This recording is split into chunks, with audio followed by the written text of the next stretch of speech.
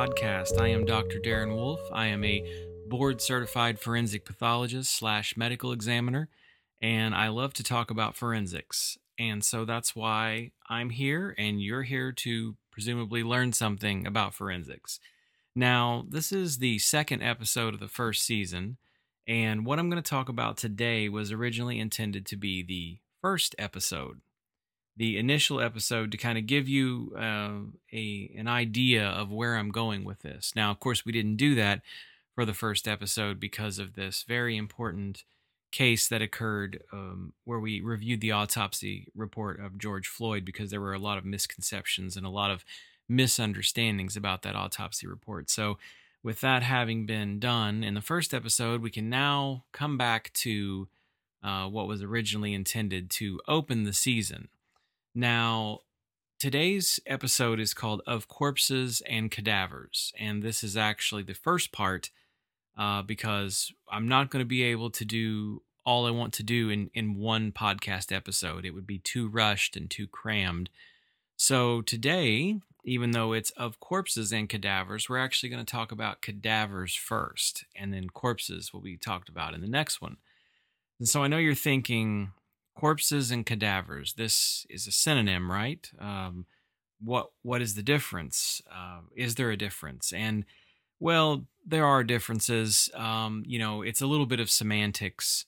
For one, cadaver is generally the term used for a body used for anatomical dissection for learning. Medical students and students in anthropology and other fields, anatomy graduate students and things like that.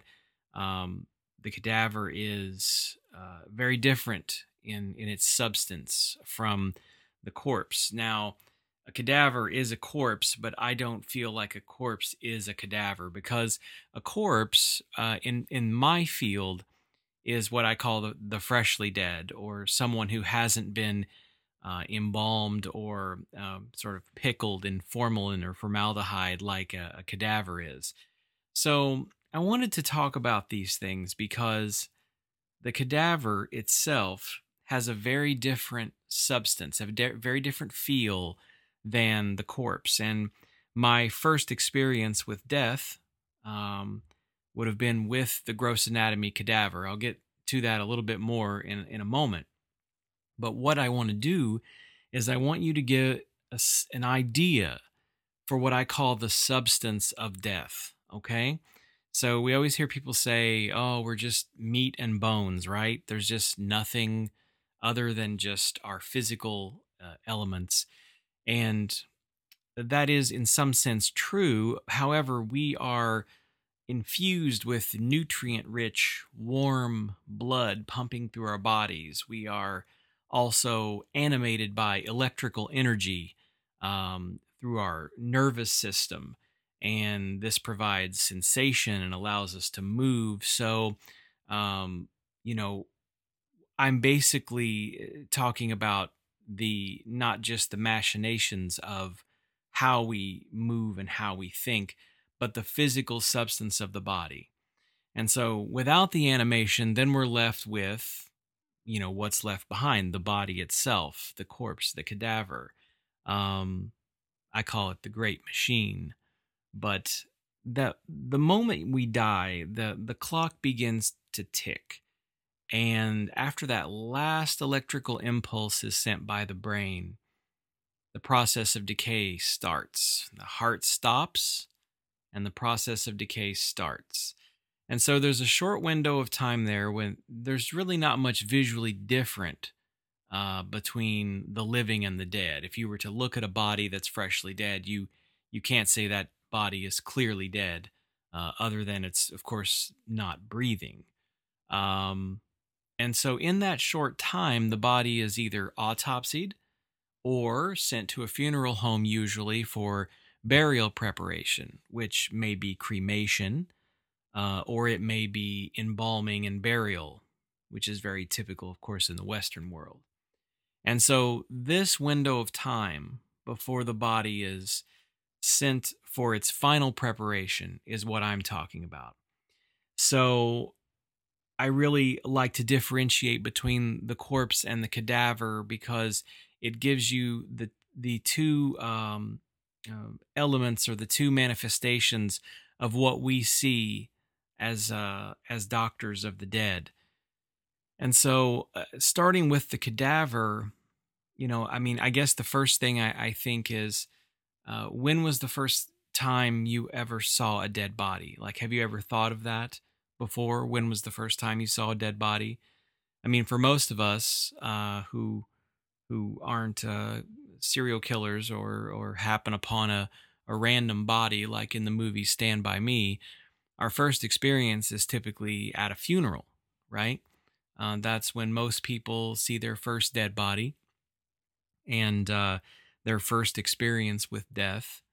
But for me, that actually was not the case. I think that I had probably an unusual experience in that my whole life, up until my first day of medical school, I actually had never seen a dead body. I'd never been around a dead body, which, that was about 25 years before I started medical school and did not have any experience with that. So my first, dead body experience was the cadaver in the first day of medical school.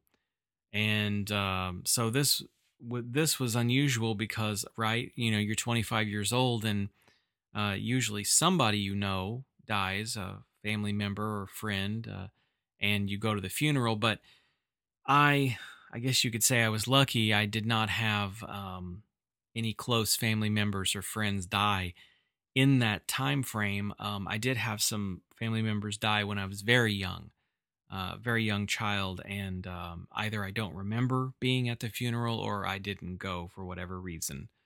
But as you can imagine, when you are 25 years old and have never seen a dead body, there's a little bit of anxiety that's associated with going to medical school and knowing that you're going to be dissecting a cadaver on the first day and that you might be the only person in the room who hasn't seen a dead body. And so naturally, you have to wonder how you're going to react to that. So at the moment I gained acceptance to medical school, I opened my letter and it said that I was in. I started thinking about that very shortly thereafter. Is I'm going to be dissecting a corpse, and I need to. I guess I should say cadaver, right? Because I made the distinction, but um, I knew that I was going to be presented with this challenge, this rite of passage in medical school.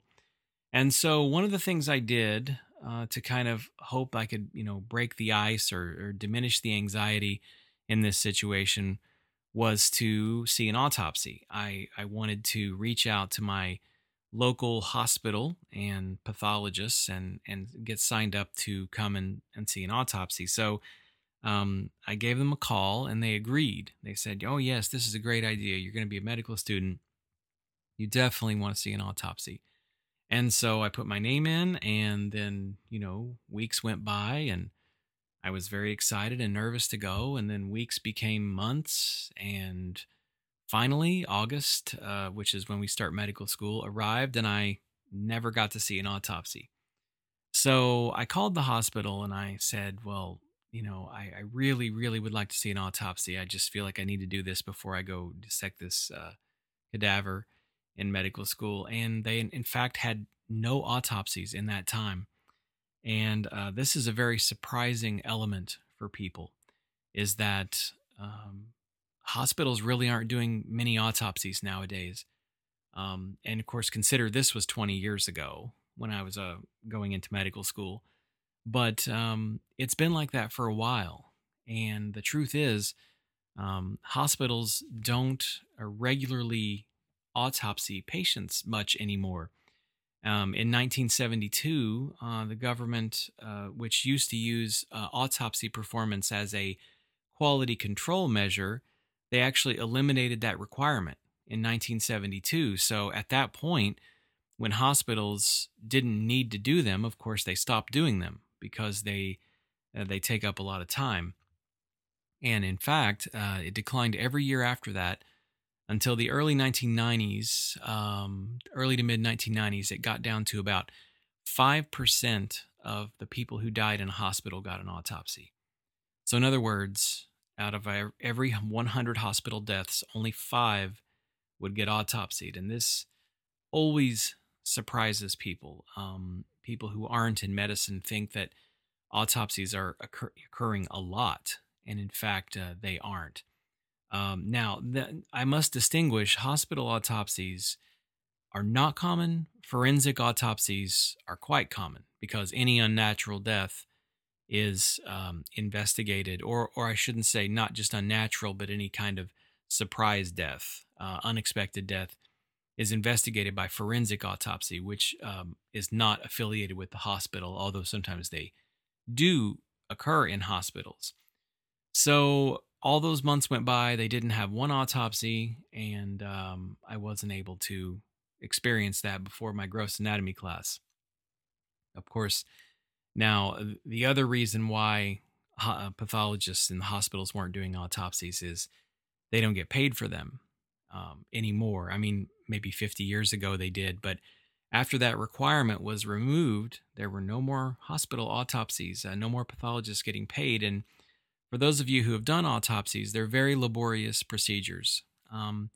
They might take hours to complete if you're really thorough. And then you have hours and hours of medical records to review. And then you have tests such as microbiology or toxicology, looking at the tissues under the microscope. So you're putting in 10, 12 hours on every case and actually not getting paid anything. So hospital pathologists are sort of notorious for not wanting to do autopsies. And that's always a surprise to people. And they usually, hospital pathologists now, they just like to send them to the forensic, which would be me. And I was a hospital pathologist at one point, and I did a handful of autopsies in my hospital career. But of course, now I do a lot of autopsies. Of course, it wasn't always like that. In the first half of the 20th century, and before that, about half of all people dying in the hospital got an autopsy. So, around 50%. And earlier than that, you go back through the 1940s and the 1930s, the numbers were even higher, 70, 80%.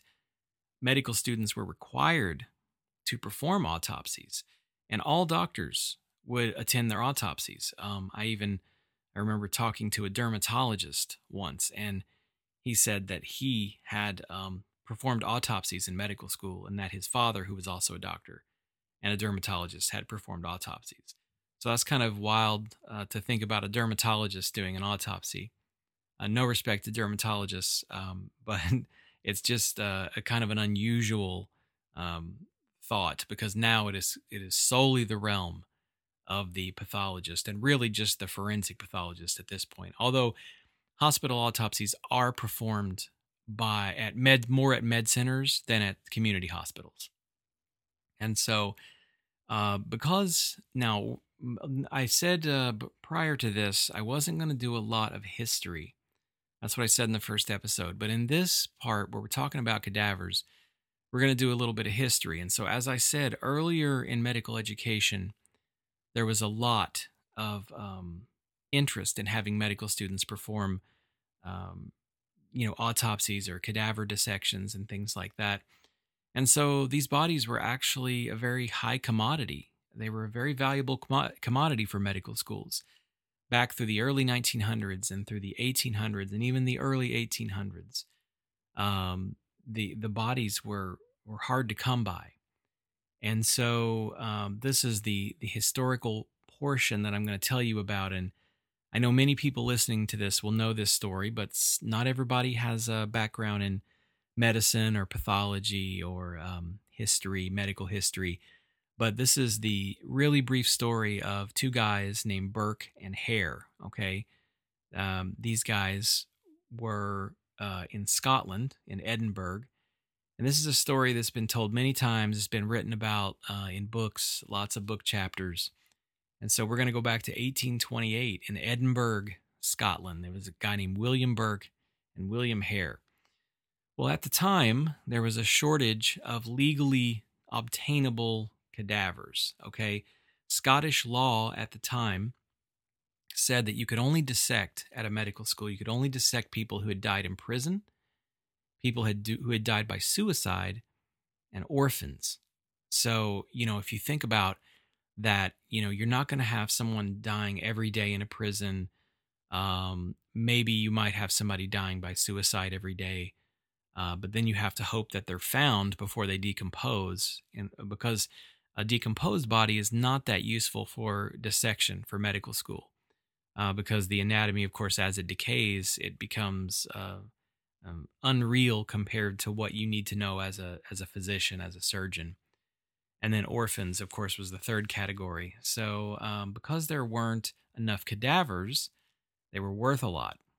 And you have to consider that embalming hadn't really been invented yet. Sometimes they would submerge the body in alcohol, like whiskey, to keep it preserved. But of course, that's a lot of whiskey, depending on the size of the person, of course. But in the 1820s, you didn't have embalming, and so someone dies, and then the clock starts ticking, and the decomposition clock. And a body that's liquefying is, again, not useful for dissection. So fresh bodies were a very premium thing. Well, that's where Burke and Hare came in. Now, these guys were they had a guy die basically in their presence, like in one of their apartments, and so they didn't quite know what to do with the body, so they took it to the medical school, and they ended up getting a lot of money for it. And then I guess the light bulb went off, and these guys said, "Well, why would we go dig up bodies?" Because at the time, grave robbing was a thing. People would go into the cemetery, they would dig up bodies, and they would steal jewelry off of them, or sometimes they would try to send them for anatomical dissection. So much so that families would sometimes put a big concrete slab on top of the grave for a certain period of time to kind of ensure that the body would be decomposing and therefore not be worth anything to a dissector. And then they would remove the slab, or sometimes they would have watchmen, like in a watchtower in the cemetery, to make sure people weren't stealing bodies. So Burke and Hare decided to just cut out the middleman and say, well, instead of waiting for people to die, why don't we just kill them? Yes, that's exactly what they did. They decided to kill them. So they kind of killed people in the same way each time. Basically, it involved alcohol. So they would invite people over, or a person over. They would get them very drunk to the point where they could not, they just, were in a stupor, basically. And then at that point, when they're in a stupor, a person's in a stupor, you can just knock them over. And then they would sit on their chest. And if you read the histories, it'll say that they were suffocated by sitting on the chest. But, I'm very much a nitpicky on forensic terminology, and suffocation in forensics is different. Okay, then suffocation it's kind of the deprivation of oxygen containing air. Okay, so an example of suffocation would be someone who puts a bag around their head and maybe puts tape or ties it.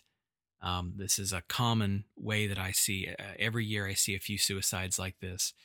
Put a bag around the head, and basically what happens is you just normally respirate. So inside the bag, there's oxygen. You breathe it in, and each breath, you're consuming oxygen and you're exhaling carbon dioxide. So as time goes on, a few minutes go by, and you've exhausted the oxygen and you've expelled the CO2, and the carbon dioxide is CO2, and then you simply die. That is deprivation of oxygen. So that's an example of suffocation. And then another example is putting a pillow or a blanket or something over the mouth or the nose, and just limiting the amount of air that can come in. Now, keep in mind, we're not talking about crushing the chest there. We're really just breathing it in, and we're breathing air that doesn't contain oxygen. So, what Burke and Hare, is they restricted the physical means of breathing. Now, that's what we talked about in episode one, right? Mechanical asphyxia, and or some people call it traumatic asphyxia. And so they have these people who are already in a stupor from alcohol, and then they sit on the chest, and then that's it. They can't breathe. It physically restricts their breathing. And so, I always like to tie in. You'll notice as I do these episodes, I always like to make a tie in from the previous episode. So there'll be like a chain all the way through the seasons. Well, in episode one, we talked about the autopsy of George Floyd. And although the primary mechanism was probably compression of the neck, there was also reports of people, other police officers who were kneeling on the body, possibly restricting breathing due to compression of the thorax, or even the abdomen. And so this would have been kind of similar to what Burke and Hare were doing. Now, this, believe it or not, is actually a forensic term called burking, Burking, referring to sitting on someone's chest or putting a heavy weight on their body so that they can't breathe. And so, this whole thing was crazy. They killed 16 or 18 people in that time, and they would just sell the bodies, get them drunk, sit on their chest, not suffocate, but mechanically asphyxiate them, sell their bodies. Now, of course, this is kind of interesting that they thought to do this, right? Because, as I said in the first episode, you would not see the classic features of compressional asphyxia with that kind of weight. Usually you see petechiae and things like that, burst blood vessels and congestion of the head and neck and things like that with very heavy weights. And the example I gave was a mechanic underneath a vehicle, and the jack breaks and then the car falls on him. In the case of burking, you would be able to actually kill the person, and there would be no evidence that that person was murdered. They would just say, oh, we found this person drunk, or we found this person deceased.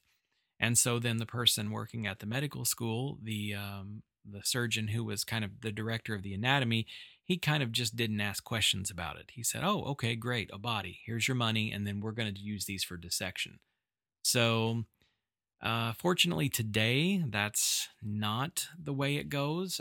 Today, of course, people donate their body to science. That's what they always say. They donate their body to science. It's a very altruistic thing to do. There's no killing or grave robbing involved, and ultimately involves the most sacred right, I think, if you want to use that term, of the medical student, which is being able to have this body donated by the person in their own goodwill for us to dissect and learn. And it's kind of amazing. It's a little bit of a surreal experience. Now, anybody who knows me knows that I love etymology. And, so let's talk about the etymology of cadaver. Okay. This derives from a Latin word, cadere, which actually means to fall or to perish or to die. And so obviously, death, we all fall, we all perish. And the cadaver is the term that is been accepted to use for just for anatomical dissection. Corpse is different. Corpse is, of course, any dead body, but to me, it's the unfixed, the untreated body. So technically, both in terms of anatomical dissection and doing an autopsy, technically both of them are autopsies in different ways. The goal of the cadaveric dissection is purely academic. It's purely to imbue our minds with anatomical knowledge and to learn in greatest detail every visible structure in the human body. Whereas the autopsy otherwise is just to look for the cause and manner of death And again, we'll get into cause and manner and we'll go through all that stuff in future episodes. Um, but, back to the story. I just wanted to put the historical element in. I don't always do that. But in this case, it's such an interesting story. I had to tell it. Now, back to my discomfort with being for a dead body free life until age 25. Of course, I never got to do that autopsy. And, I find myself starting medical school. I'm on the first day of medical school in the anatomy lecture. Technically, I think it was the second day, but we were in anatomy lecture, and you knew that after that lecture, it was time to go to gross anatomy and dissect. And it was a little nerve wracking, honestly. There was a lot of nervous energy in the room, not just from me, but from other people. And then there was this rumor, and there's always rumors. When you're in medical school, there's always rumors, there's always a little bit of hazing. But there was rumors about someone every year faints during the gross dissection, the gross anatomy dissection. So that made everything worse. And even one of the senior anatomy professors was sort of laughing about it. Yes, there's this thing about people who, at least one person every year faints during the gross anatomy lab. And so we're looking around the room, and there's approximately 30 of us in my class. And I think if we were all thinking, well, who's it going to be? Which one of us is going down? And so, you can imagine the anxiety that was kind of rising in all of us. So we finished the anatomy lecture and changed into our dissection clothes. You picture scrubs like surgeons wear, but really we were just wearing clothes that you would wear in gym class in high school. We weren't cool enough for scrubs yet. And so, it just had this kind of surreal moment of being, you're going to produce, you're going to be involved in this sacred rite of medicine. And so we're all herded like cattle outside the gross anatomy door. Door finally opens. We walk in, and immediately the sight is of these 8 like steel coffin looking structures. And they are shaped like coffins because they, contain a human body. And really what they are is like a special kind of stainless steel dissection table. And but it was just so surreal to be in this small room, very small room actually, with what contains 8 dead bodies. And so we all kind of herded around the tables randomly, 3 or 4 of us, and we just kind of waited for the professor to give us instructions to start. Fold open the table, and then there's the black body bag. The black body bag, which you can tell is distended by a human body. So a little unnerving because, this is what they call the first patient. The gross anatomy cadaver in medical school is what's considered the medical student's first patient. They build that to us a lot. Now, as an aside, I know a lot of medical schools aren't even doing gross anatomy dissection now. They're doing it as virtual. They're doing it on, iPads, and they're doing it on people who have had, full body cuts of their body, like an MRI almost, and they review the levels of that. I'm not going to issue my opinion on whether or not I think that's a good idea. I just know I'm grateful that I got to do this with an actual human body and not a computer. But so here we are standing around this, and everyone just kind of has their eyes bugged out, and you can just feel the nervous energy. And before we knew it, it was time to open the bag. Start to open the bag, zip it open, and then this arm, it doesn't flop out because you have to consider that these cadavers are very stiff, but the arm just kind of comes out and it's at an angle. It's like this thin, angular arm. It's very cold. There's this icy red liquid kind of pouring out of the bag, which wasn't blood. It was more, well, I guess it was kind of blood mixed with the formaldehyde. And it was just a very unusual experience because you don't see the head, you don't see the face, and there's just this arm. And then all of a sudden you realize this is real. We are in this now. There is no turning back. And so, just as kind of like the what leads to this moment with the cadaver, of course, I know many of you have probably read that book called Stiff by a lady named Mary Roach. That is a very good book about gross anatomy. And so, I'm not going to go through all of the elements of how these cadavers come to be, but in short, before they come to us, they are submerged in a formalin, or that's a formaldehyde solution. So that's formaldehyde and water together to make a dilute solution called formalin. And so what happens is that body, which in my case the body had already been embalmed. Some of them had been embalmed, some of them hadn't been embalmed, but either way, it's the same effect. So what happens is formalin, which contains the formaldehyde chemical, it actually makes the body easier to cut. And we use that same chemical in the pathology lab. So if we get a tissue from a body, let's say a little piece of liver, a little piece of breast tissue, we can put that in formalin or formaldehyde solution and it will firm it up. It actually makes it firm. And it does this because formalin cross links, so it kind of etches the proteins together in the body, and it attaches at the site of certain amino acids, namely lysine, but there are other amino acids. And what happens is when all these proteins start to link together, it preserves it. And so the cadaver itself becomes very stiff. It's not soft. Now the freshly dead corpse is soft, and then it becomes firm. It becomes firm because of rigor mortis. And believe me, we're going to talk on this podcast, not today, but in the future, we're going to talk about the changes that occur after death, the timing of them, the decomposition. But rigor mortis sets in a freshly dead corpse, and it's the same. It's the same idea. Proteins kind of link.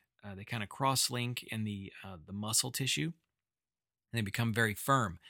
The difference, though, in a corpse, in a person who is dead and not embalmed or submerged in formalin, or whiskey for that matter, is that the rigor mortis actually goes away after a few days and the body becomes very floppy and soft again. And with a cadaver, they never become soft again. They're stiff forever or until we're done dissecting them. And so this man, we knew he had been embalmed because he had the incisions at his groin, the femoral area, where they actually insert into the femoral vessels. They insert the trocar, and they add the embalming fluid, and he had stitches there. So we knew he had been embalmed, and so we removed the bag, and there he is. We can see his face now, and his arms are stretched across his abdomen, and you could tell it was in a position that was consistent with his funeral position, kind of that head forward and the hands across the abdomen, kind of clasped together. It was really a surreal thing. He was quite thin. He was tall. You could tell he was very tall. His abdomen was sunken in. His cheeks were sunken in, and even at the sides of his head, sunken in. That's something we call temporal wasting. Temporal referring to the temples, the side of the head. So when temporal wasting sets in, we know that this is a sign of malnutrition, kind of like, or wasting like we see in terminal diseases like cancer. And so I know you've all probably seen patients or maybe unfortunately loved ones who have had terminal wasting from a chronic disease or even old age. And if you get to your 90s or hundreds, you're going to have wasting of your fatty tissue as it is. But this man was as stiff as a board, and he was a gray tan color head to toe, and this was going to be the subject of my attention and the attention of everyone in the class for the next 9 months of medical school. And we dissect every single nerve fiber, every muscle, every blood vessel, and that was our goal. We knew that this was going to be our patient that we were going to learn from. Now the good news is everybody got their body out and nobody had fainted. So we all looked around the room. It was still very serious. It was one of the only times during my first year of medical school that everyone was pretty darn serious. because otherwise, there was at least some joking around now and then once the ice was broken with the body, but that first day was very serious. And as we looked around, everybody had that same kind of gray tan corpse look to it.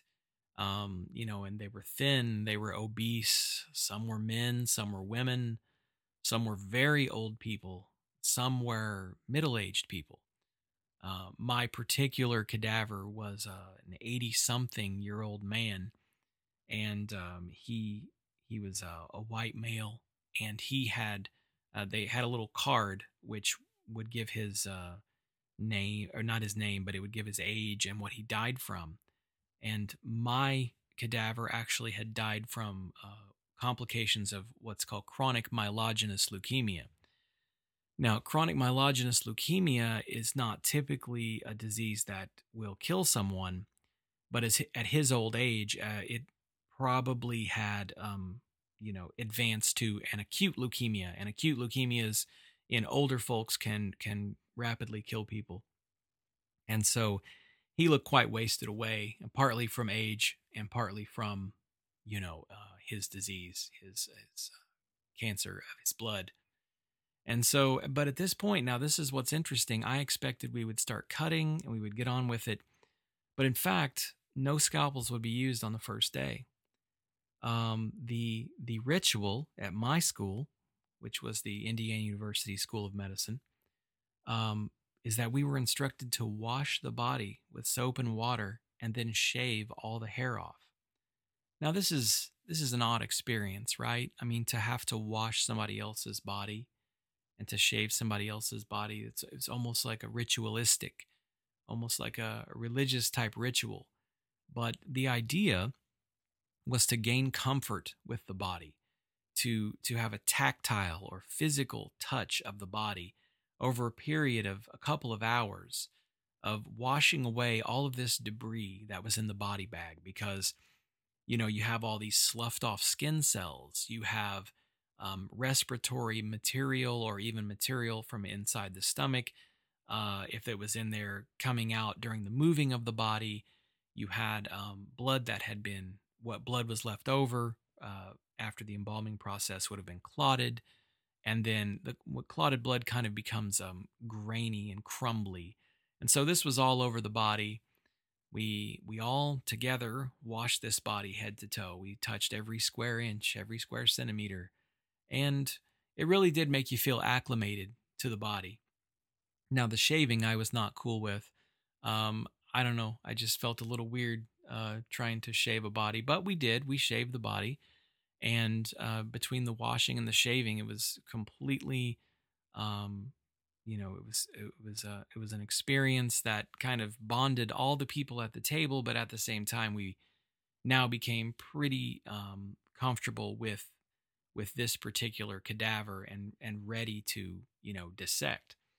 And so this was kind of what I get when I talk about the substance of death. I mean, you could feel how firm his tissues were, and you could feel how cold he was. It wasn't just room temperature; he felt cold, and it was an undeniably odd sensation. The skin. With his arms flexed, we had to actually do what's called breaking down of the rigor. So we had to move his arms, really stiff arms, move him down to his side. In the freshly dead, the skin is supple. The color can be very similar to that in life. And but in the cadaver, we were talking uniform gray tan color, no vibrant colors like you see in the corpse, the freshly dead, the reds and the blues and the yellows that you see, and all the other many colors you can see inside the human body. But this way that we dissect the cadaver is like I said, it is a kind of autopsy, but it's different. Now, when we talk about etymology of the word autopsy, it means to see for oneself, right? So aut means self, and op means to see. So to see for oneself, and as learners, that's what we were doing. We were looking inside to see the machinations of this human body and learning about every single thing that puts it together. So, a standard autopsy might take something like, if you think about a drug overdose or a car accident, it might take an hour, but an anatomical dissection of a cadaver takes months. We started in August and we didn't finish until the end of March. And the reason for that is because when we perform an autopsy, we're not studying every anatomical structure head to toe. We're studying the anatomy, but we're also looking specifically for diseases, pathologies of the body organs. We're not going to study every nerve in the neck or every single structure in the brain. So, in a cadaver dissection in medical school, you might spend 2 weeks on the nerves and muscles of the arms. Whereas in an autopsy, you do not need to dissect the arm at all. You have a guy who comes in, maybe he collapsed at work. You don't need to dissect the arm. You know that's probably going to be a cardiac or a cardiopulmonary case, possibly a brain related case. Now, you do have to dissect an autopsy limbs and other various structures if you're looking for something that had been injured. For instance, a gunshot wound to the arm, I will dissect the arm and I will see what it broke or what it injured. But decidedly different experience, a much more involved experience, head to toe with the cadaver dissection. Now, all this being said, we did the first day, we came back the second time, and it was time for the first cut. And the first cut, that is where you really understand the substance of death of the cadaver. Uh, I felt that I needed to cut this body to overcome my apprehension and fears. I wanted to be the first one in my group to grab the scalpel and go. And, there we were kind of standing there. There was a tray, a surgical tray of scalpels. And, it's just, the scalpel looked like it had been used in the 1800s. It was like an old wooden scalpel with a blade attached to it. And the body itself, having been washed and shaved, we had wrapped gauze around all the areas we weren't dissecting. So the limbs and the head were wrapped in gauze. It was a very impersonal type procedure. But I just felt like this was like ripping a band aid off. You rip it off quickly and you get it over with versus pulling it slowly and suffering with every single bit of pain. I grabbed the scalpel and my knife hovered above the skin of the back, and I just kind of waited for the professor to say go. And my knife is sitting there parallel.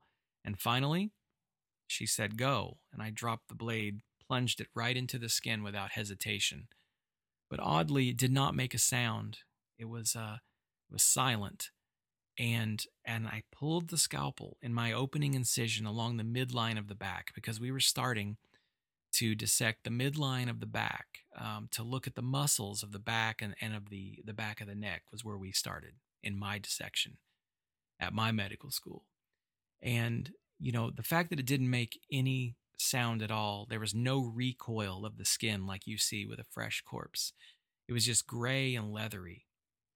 And as I pulled the knife through, it was left with just a sharp edge slit where the scalpel had passed through. And like I said, the silence of that cut was maybe unexpected. The material of the skin, the epidermis and the dermis and the subcutaneous fat, it had a consistency almost like a very sharp knife cutting through a soft cheese. Just no sound at all, and it just kind of split open. It was a really surreal experience, and I looked around, and once again, no one had fainted.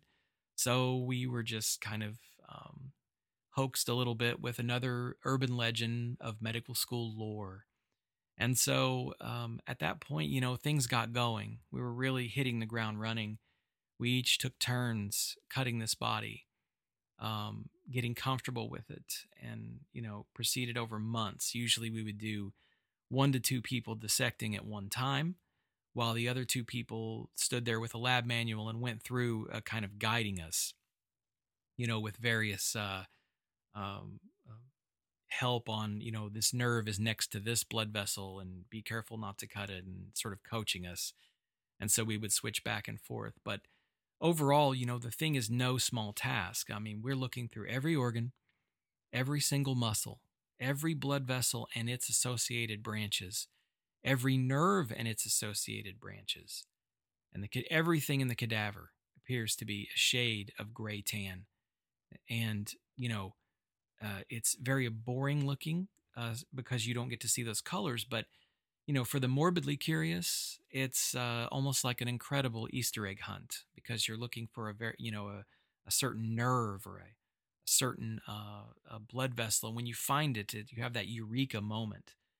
And, I think with understanding the substance of death with the cadaver is that firmness, that uniformity of color, and the dissection process itself so different because with the cadaver we take it completely apart, and I mean we saw the pelvis in half, we disarticulated the limbs, we took off the top of the skull and removed the brain to send for neuroanatomy, and then at some point we finally sawed the head completely in half.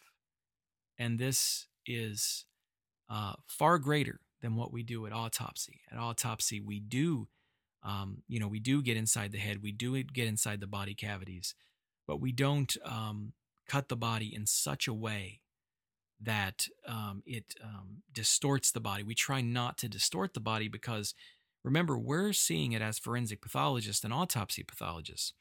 We're seeing the body before it goes for a funeral. And a lot of people, we're in the Western world here. Almost everybody has a funeral. And so we want to do that procedure of autopsy and then make it look like the body has never been cut. And there are ways to do that. And again, I'm going to talk about the autopsy procedure itself, mostly in the throughout. But in the next podcast, we're going to talk about the corpse dissection or the autopsy. But in this case, we weren't just making the limited amount of cuts that we make with autopsy. We were taking the body apart, and it assaults the senses, all of the senses, because you have to use saws, electric saws, and there's lots of dust, bone dust that smells like singed hair. There's always that smell of cleaning chemicals as we try to sterilize everything, and that ever-present smell of formaldehyde.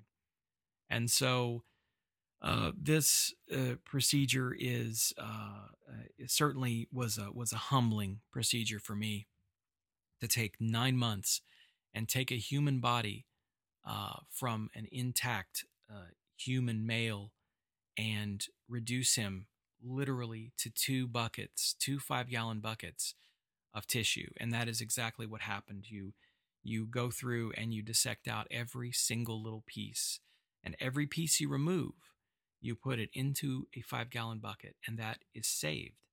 Even the rinsings from the table will go into those buckets because eventually this material will be cremated and or buried, and so you can't just treat it like it's trash. You can't just cut a piece of tissue out and throw it in the garbage and move on. We try to be as respectful as we can when we do anatomical dissection, not only with the cadaver, but with the autopsy. We have to, as I said earlier, if we really are just meat and bones, then what value do we have? But we, in a sense, as I said, we were animated at one point, and we have to carry that from the point of the last breath to the grave. And so we try to be as respectful as we can. And so with that, I think I've spoken enough on this particular issue with the cadaver. As always, most people know how to reach me at Instagram, Anatomy in the Dead. And also I have a Knife After Death page on Facebook. And eventually we'll be getting a website and email address for you to direct your questions to, because what I would like to do is if there's any major misconceptions or things that people think I left out or got wrong, I'd like to address those at the beginning of each podcast as we go along, as we go forward. Again, I'm still in kind of a testing phase where we're going to see what works and what doesn't work, but I hope you enjoyed this part 1 of Corpses and Cadavers, where we talked about the cadaveric dissection. next time when we speak, when you listen to me speak, it'll be about my first autopsy, my very first autopsy, which I did when I was a resident, a first year resident in pathology. And that is a completely different sensation experience, a completely different concept of what I call the substance of death. So, with that said, I hope you enjoyed this, and please tell your friends and tell your family about this podcast, and come back and listen to episode 3, which will be part 2 of Corpses and Cadavers. Thank you.